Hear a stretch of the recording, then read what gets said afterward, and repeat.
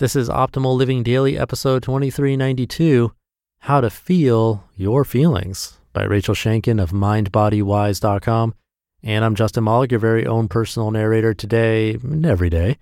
Me narrating means there are no interviews, just a short podcast where we can both improve our lives one day at a time. So with that, let's get right to today's post and start optimizing your life. How to Feel Your Feelings by Rachel Shanken of MindBodyWise.com. You may be wondering, why would I want to feel my feelings? Well, because it's life-changing in many great ways.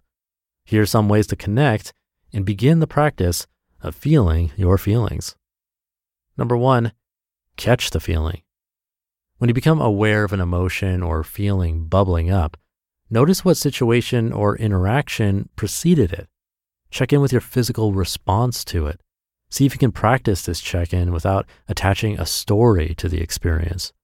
Experiment with letting go for the moment of trying to make sense of it or try and find the why of the feeling. Practicing this presence allows you to be mindful and connected with your entire being in a whole new way. Number 2, get curious. Our natural tendency is to label our experience: good, bad, pain, pleasure, I like, I don't like.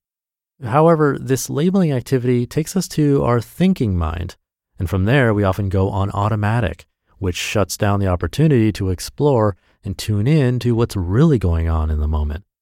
In simpler terms, our brain kicks in and says, ouch, I don't like this feeling, and immediately it sends a signal to the body to block, avoid, deny, and numb. Try to catch yourself in the labeling game and play with remaining a curious explorer of your experience.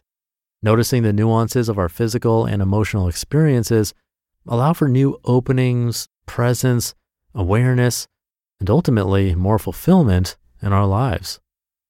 Number 3, give yourself permission. You are human, thus you're an emotional being. See if you can release your judgment about feelings or sensations you're having and let go of what others tell you you should or shouldn't be feeling. These are your feelings, and because you are a unique being, no one can know what it's like to be in your unique body, your unique mind, or your unique life. Whatever you're feeling is valid, and don't let anyone tell you otherwise. Number 4, welcome the feelings. In order to allow the feelings to flow through us, we need to make a conscious decision to be mindful and honest with ourselves. We have a great opportunity to recognize when we are running away and pause. Noticing that we are blocking sensation and emotion is step 1. Step 2 is acknowledging that we are having feelings. Step 3, get ready for it, is to thank your mind and body for alerting you to the feelings, whether they are of the feel-good variety or not. Try taking a moment to thank your mind and body for doing its job and protecting you, and for providing you with information about yourself that allows you to live a fuller, richer experience of yourself and your life.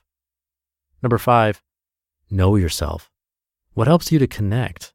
Yoga, meditation, talking with a friend, writing in your journal, going for a walk, drawing, cooking, yoga therapy, listening to music, getting a massage.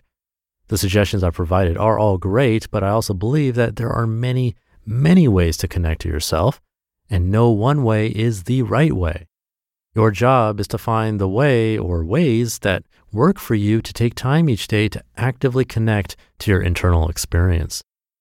Number 6, care for yourself.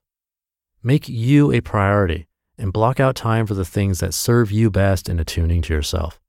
If you aren't sure what those are, maybe it's time to consider seeking out the opportunity to explore this further so you can learn what you need. An outside perspective, not necessarily advice, can be helpful. Consider talking to a friend who knows you really well, speaking to a mentor, hiring a life coach, and you already know some of my favorite ways, setting up a counseling session with a licensed professional and or booking a Phoenix Rising yoga therapy session. Even one session yields a lot of new insight and growth. And number 7, acknowledge yourself. It takes courage to decide to become attuned to your internal experience and to open yourself up to the unknown. It takes a great deal of commitment, self-love, and self-care. Acknowledge and affirm yourself each and every time you give yourself this gift. It's a loving, caring, and honest commitment that'll serve you again and again. Note, it's less important what you do to connect than the fact that you are in awareness and receptivity about having your feelings. Notice when you neglect your emotional experience. What happens to your mood, your attitude, your body, your mind? Then bring yourself back to mindfulness and awareness.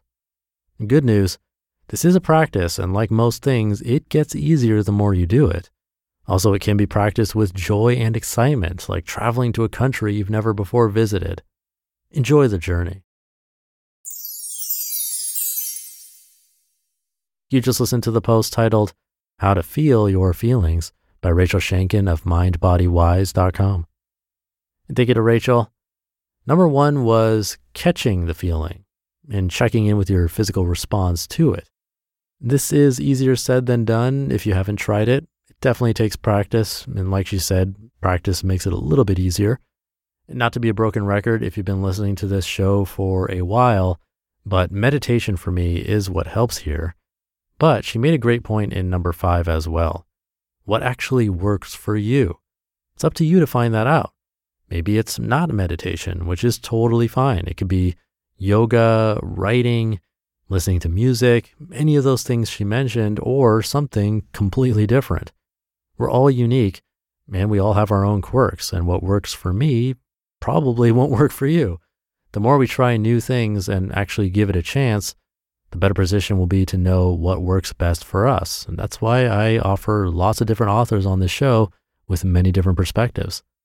So try something out today that can help you optimize your life. Have a great weekend if you're listening in real time, and I'll catch you tomorrow where your optimal life awaits.